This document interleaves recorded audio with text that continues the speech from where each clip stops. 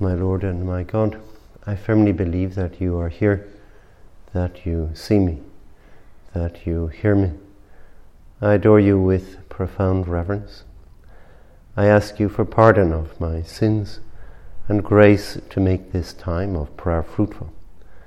My Mother Immaculate, Saint Joseph, my Father and Lord, my guardian angel, intercede for me.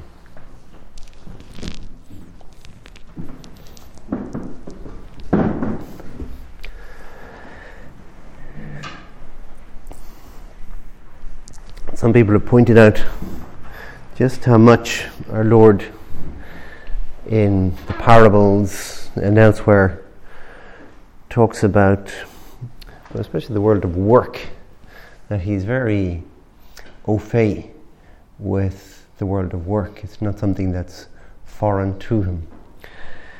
And he knows it, and also that our Lord talks about all kinds of things which you could say are the professional world of Israel of the first century. And we see that you, Lord, are very clear. You know how these things work, and also, you speak approvingly of them. It's not like that our Lord is somehow damning these things or saying, oh, this is all very bad. But our Lord is very positive about these things. Again and again. But it's funny when you look at it, how common it is. The landowner goes out early in the morning to hire workers for the vineyard. For example, one little thing. Our Lord, very clear, this is how landowners get their labourers for the day.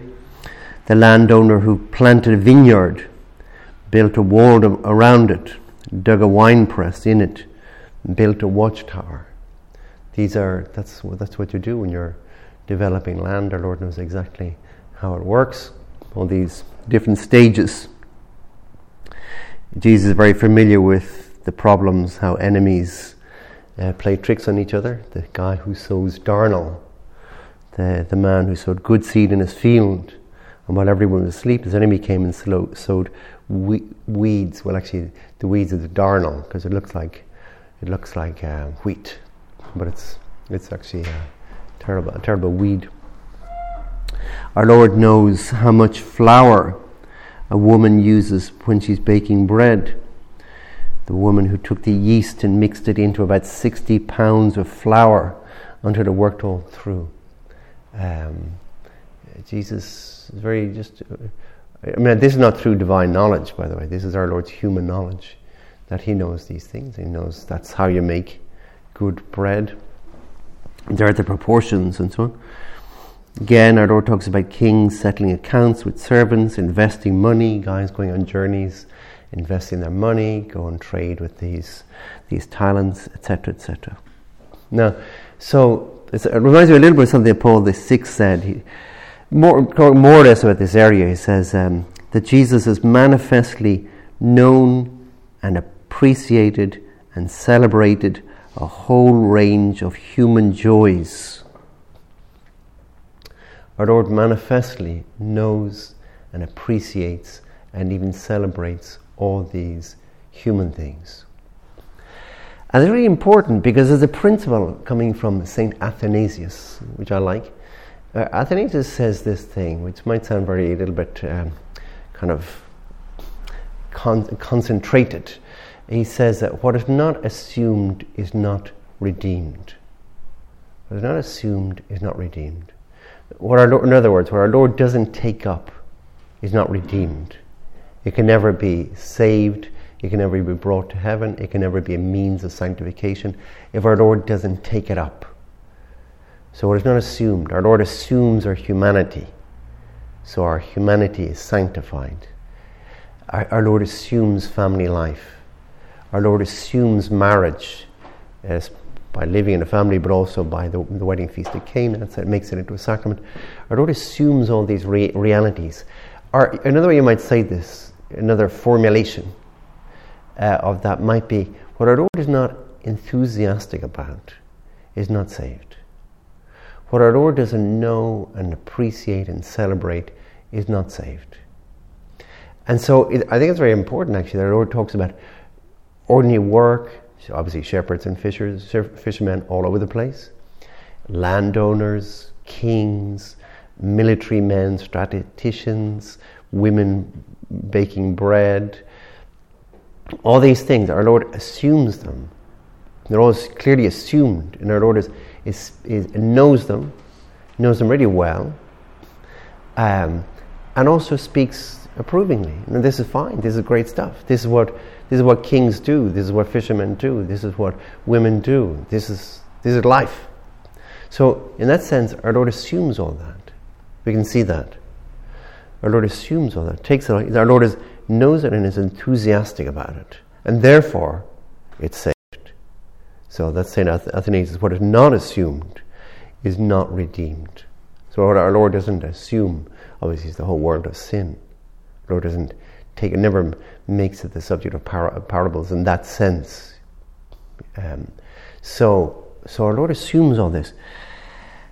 This is really important for us, actually, because we can ask ourselves, if we are being honest, we could ask ourselves, do I know, appreciate, and celebrate the world into which I have been born? Our Lord is born into the world of the first century. And there it is, it's all about landowners, fishermen, shepherds, kings. That's the world that our Lord is born into. He knows it. He knows it in detail, in the sense of the guy, how people work, how the taxes work, all these things. Our Lord is very immersed in that world. He knows it, and He celebrates it. We're 21 centuries later. Do we know the world in which we are born? Do we know it? And do we appreciate it? And do we celebrate it? Because that's really important for us. Because we have to be, we've heard it many, many times, Christ passing by. We are the body of Christ. However you want to look at it, we are Christ again. But if I am you and me, if we're not assuming the world, knowing it, this world that we're born into, making it our own, getting really enthusiastic about a world, we cannot redeem it. There's that little phrase, redeeming the time, which comes from Scripture. Redeeming the time. We cannot redeem the time if we don't know it, but not only just know it, but if we're not enthusiastic about it. And so there's the real danger of being really heavy on the idea the world is going to pot. I hear it a lot, actually. I mean, just in conversation or sometimes in spiritual guidance, people are just randomly passing through, and they say, well, the world is going to pot, or whatever phrase they might use. Ireland is going to pot. And which expresses, certainly, whether people know the world or not, certainly almost like a hostility towards the world. A real deep suspicion towards anything that comes from the world. So we see it a lot of times. The world has gone to the dogs. Sodom and Gomorrah, we're just waiting for the destruction. As some people are, actually. Just waiting for the fire and brimstone. We're waiting for it all to be destroyed. And roll on the day. Now, who knows when the end of the world will come. But that is not a very healthy mentality to have or to foster. This idea that the world is gone to the dogs, there's nothing to be celebrated about it. Because then, of course, we are disengaging. Also, even just mentally, we're disengaging. I'm not going to get involved in a political party because they're all rubbish. I'm not going to get involved in anything cultural. Why? It's all rubbish. I'm not going to get involved in other words, we withdraw from the world. Our place, our center, our home becomes our little castle. And our only interaction with the world is, maybe through social media, which is like little, these medieval castles, and these little elongated windows, where the guy goes, the archer goes with his bow and arrow, just to fire out at the enemy, And that's my little engagement with the world, okay? That's my engagement with the world. I fire it there. Oh, I see an enemy. God, I'm right in the neck. And that's already engagement. And I'm in my little castle, safe. And the world is out there, the bad world, and my engagement is just picking people off. That's crazy. Well, whatever. Just being a waste of time. But we're not engaging with the world. We certainly don't love it. And it's doubtful whether we would know it. So it's kind of just a very, very good question for us. Or put it another way, somebody who knows me, would they say, now as we've all got our areas of maybe professional work and also even hobbies and interests, but somebody who knows me, would they say, oh yeah, he's really enthusiastic about A or B or C? I mean, things of the world. He's really enthusiastic about that. You can see, I think of Father Donald Quillinon actually, and airplanes. So we're just going to come back to him. But he's getting Flight magazine, because I lived with him for a while, having all these kind of strange software on his computer to simulate flights, and checking where flights were going and all this kind of stuff. You could say obsessive, maybe, but really, so somebody who knew him would have to say, this guy loves the world of aviation. He loves it. He's not saying, oh, planes, they're kind of, they're just traveling, just transporting sinners from one place to another, or facilitating war or something, just totally enthusiastic. And that's a priest, obviously, a priest who trained as an engineer and worked in Rienta or whatever it was up in Dublin Airport. And a priest, I remember 20 years after his ordination, 30 years after his ordination, still as enthusiastic about the world of aviation. So if somebody knows you, would they be able to say, oh, this guy, well, he's a real fan of whatever, secular, the world, as it is. I came across a great quote from Pope Benedict, as Joseph Ratzinger wrote. He wrote this years ago.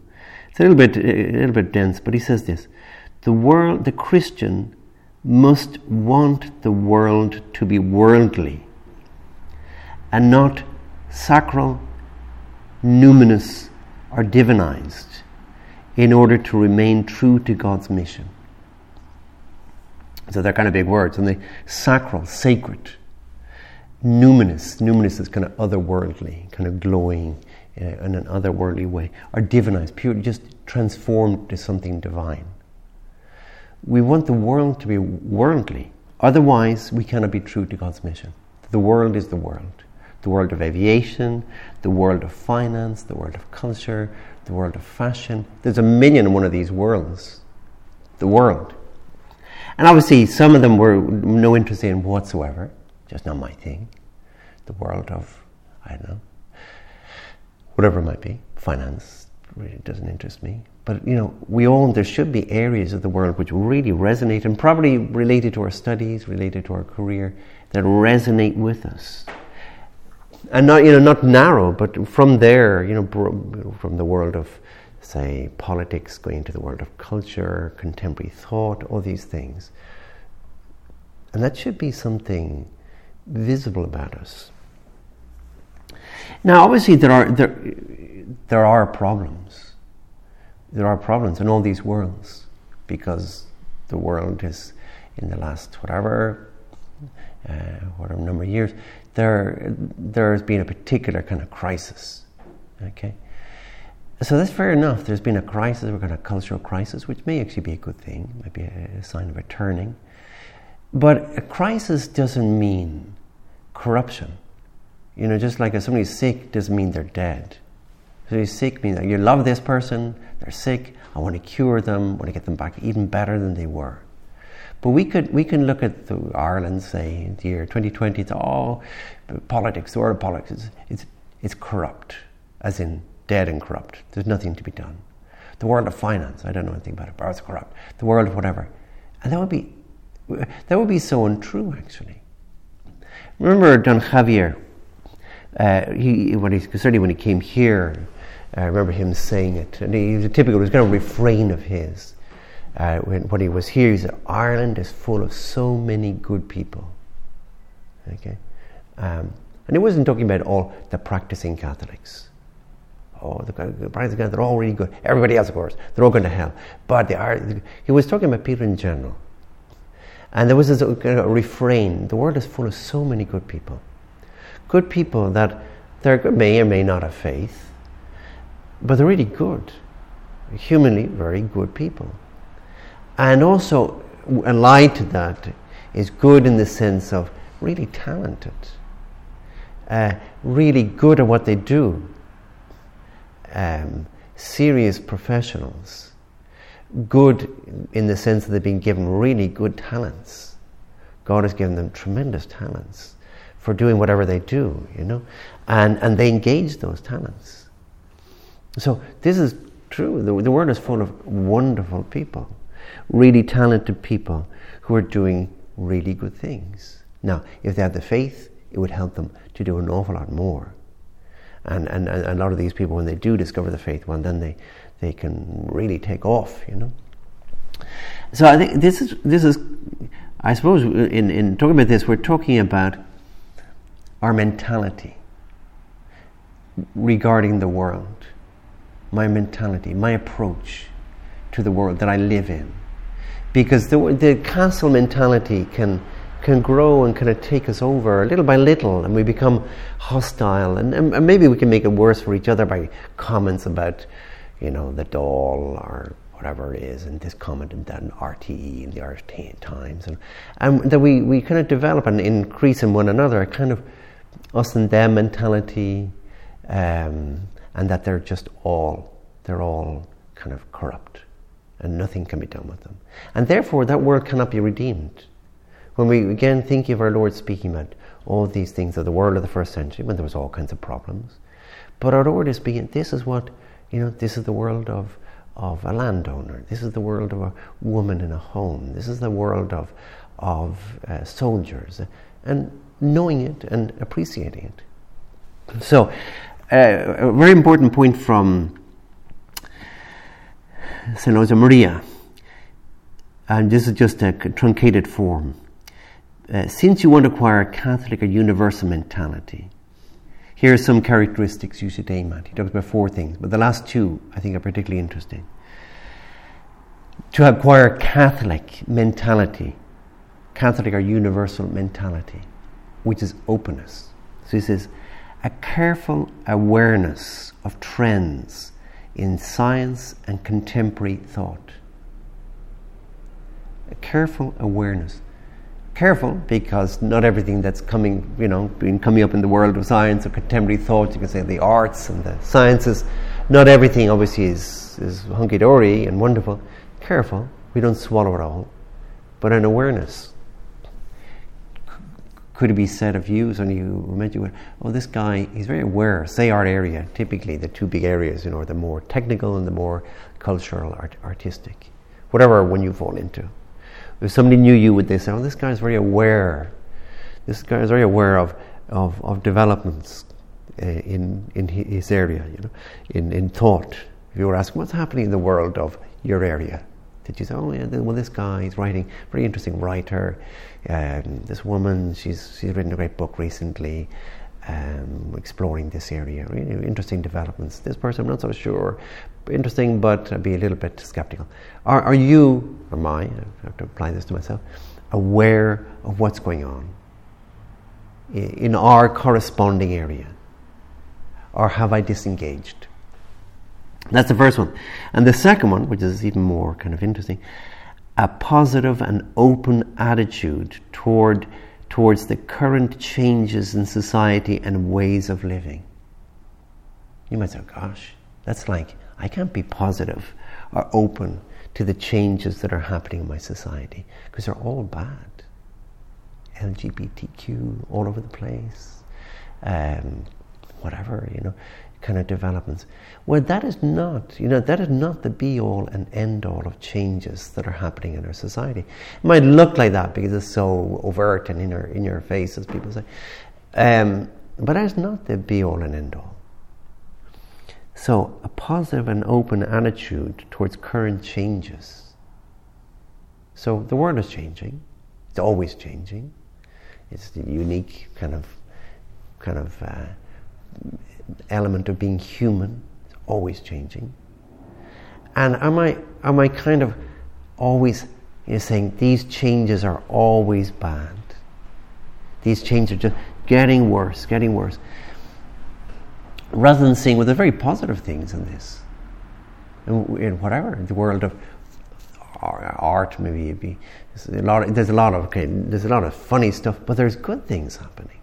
And a part of it is actually knowing, maybe they're not always that trumpeted. In other words, they're not all that publicized, but there are very good things happening. And our Father's got that other point where he talks about great to respect the old things, the things of the past. We learn from them, we bear them in mind, great, but don't exaggerate. Everything has its own time and place. Do we now dress in doublet and hose, or wear powdered wigs on our head? Like back in the 18th century. You would just die to dress like a guy in the 18th century. Put on, here's your powdered wig, here's your doublet and your hose, here's your pantaloons. You'd say, oh my gosh, So, not to be kind of stuck in the past. Rather, changes, and you say, great, I'm delighted about changes in clothing, because I don't want to go around with a powdered wig. So, changes are great. Be aware of the past, conserve good things in the past, but we can't, think that every change that's happening now is invariably the worst. That would be a pity, because we're apostles. There's a great phrase of St. Irenaeus, which you've heard many times probably, Gloria enim Dei vivens homo, vita autem hominis visio Dei. For the glory of God is the living man, and the life of man is the vision of God. The glory of God is the living man. And I think when you say living man, somebody who's alive, I think you can also take it in the sense of, you talk about a guy really being alive, which includes engaged. As Christ, as you, Lord, shows, you're engaged with the culture, the Mediterranean culture of the 1st century AD. You're engaged, you're immersed. Or the French word engagé is kind of a useful word. You're engaged in that sense. Remember, again, Don Javier used to talk about a certain Numeri who I met. We went to Sweden a couple of years ago, and from there to a work camp in Russia, in St. Petersburg. And this guy accompanied us. He was living in Sweden at the time, but he was going occasionally to Russia on trips, apostolic trips. And he showed us around Petersburg, and beautiful, and the White Nights in St. Petersburg. We stayed out till midnight in St. Petersburg in the midsummer. It was wonderful. And he was a complete enthusiast. He brought us to an opera, in fact, in St. Petersburg, but he just loved things Russian. And somebody heard somebody quoting the father, Don Javier, saying, when this guy crosses the border into Russia, he comes alive. That's where he lives now, in fact. Okay, he comes alive. He just loved all things Russian. His grandparents were Russian emigres for the time of the Civil War. And I presume he kept up Russian as a kid, but he spoke perfect Russian. But he just loved things Russian. That meant Russian writers, Russian opera, Russian history, culture. He just loved it. For him, Russia wasn't all Vladimir Lenin and Joseph Stalin and the Soviet Union. All terrible things that happened and came from, unfortunately, Russia. Well, that was a blip, a big blip. But that wasn't Russia. And in a certain sense, he's a perfect guy to be an apostle, if you want to put it that way, in Russia. Because you can imagine a guy going there to Russia and say, oh, you guys, you're all Stalinists or Leninists, or you invented communism. And that's back to Athanasius. What is not assumed is not redeemed. Unless you love it, you cannot redeem it. Unless you passionately love the world, you cannot redeem it. You just retreat into a little castle or a little monastery somewhere, and that's it. Because you have a contemptus mundi, a hatred of the world. That is not our spirit. And I'm not saying that we have it, but there's always temptations. The contemptus mundi, which is so not our spirit. Passionately loving the world. Like that guy. And especially we have our own Russia, an Aryan culture, whatever it might be. Developments in engineering, developments in art, whatever it is. And that should be our Russia. When I go there, I come alive. And therefore I'm a perfect apostle there, because I'm a man alive, in St. Irenaeus, the terminology of St. Irenaeus. When I go there, I light up.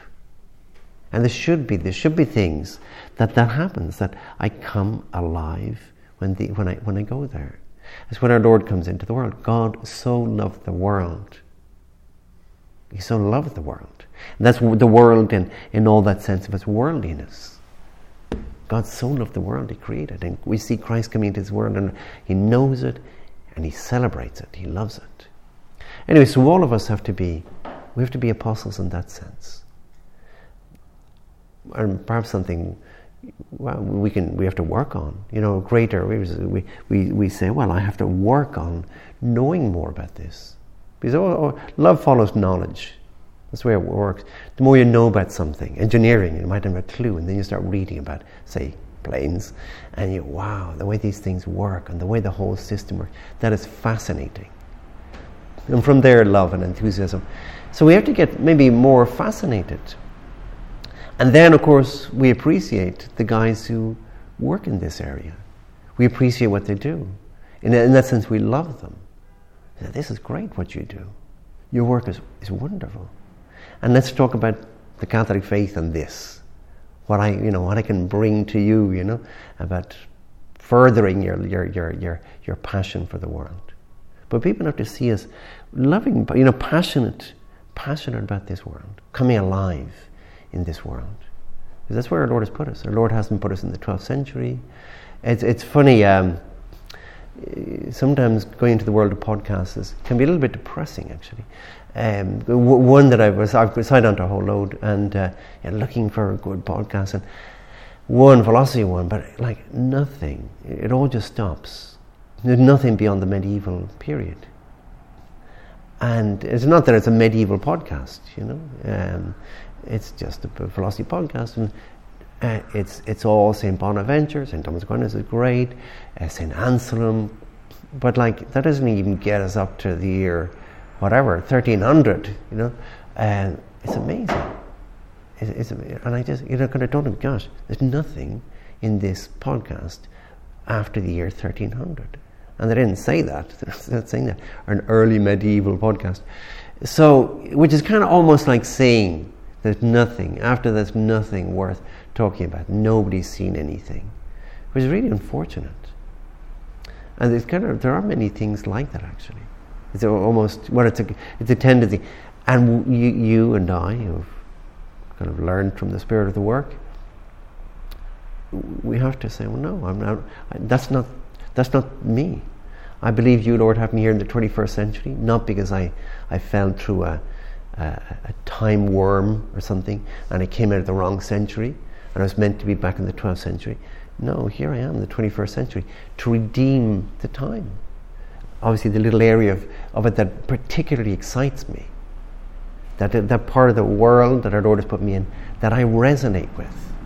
But that requires actually study. It requires reading about it, being engaged, getting those maybe monthly magazines, signing on to those podcasts, knowing it. And again, because from knowledge comes fascination and love.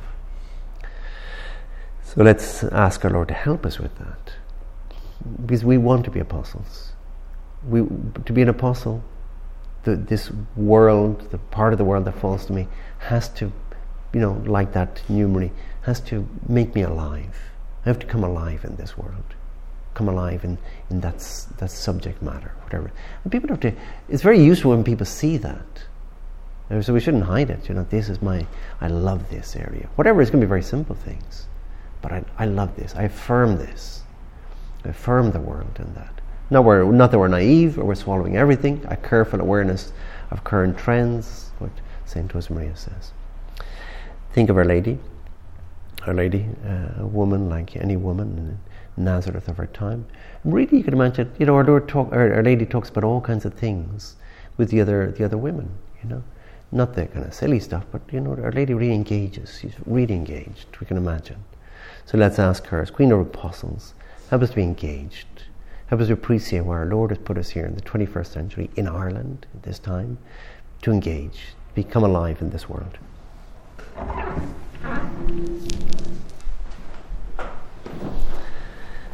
I give you thanks, my God, for the good resolutions, affections, and inspirations you have communicated to me in this meditation. I ask you for help to put them into effect.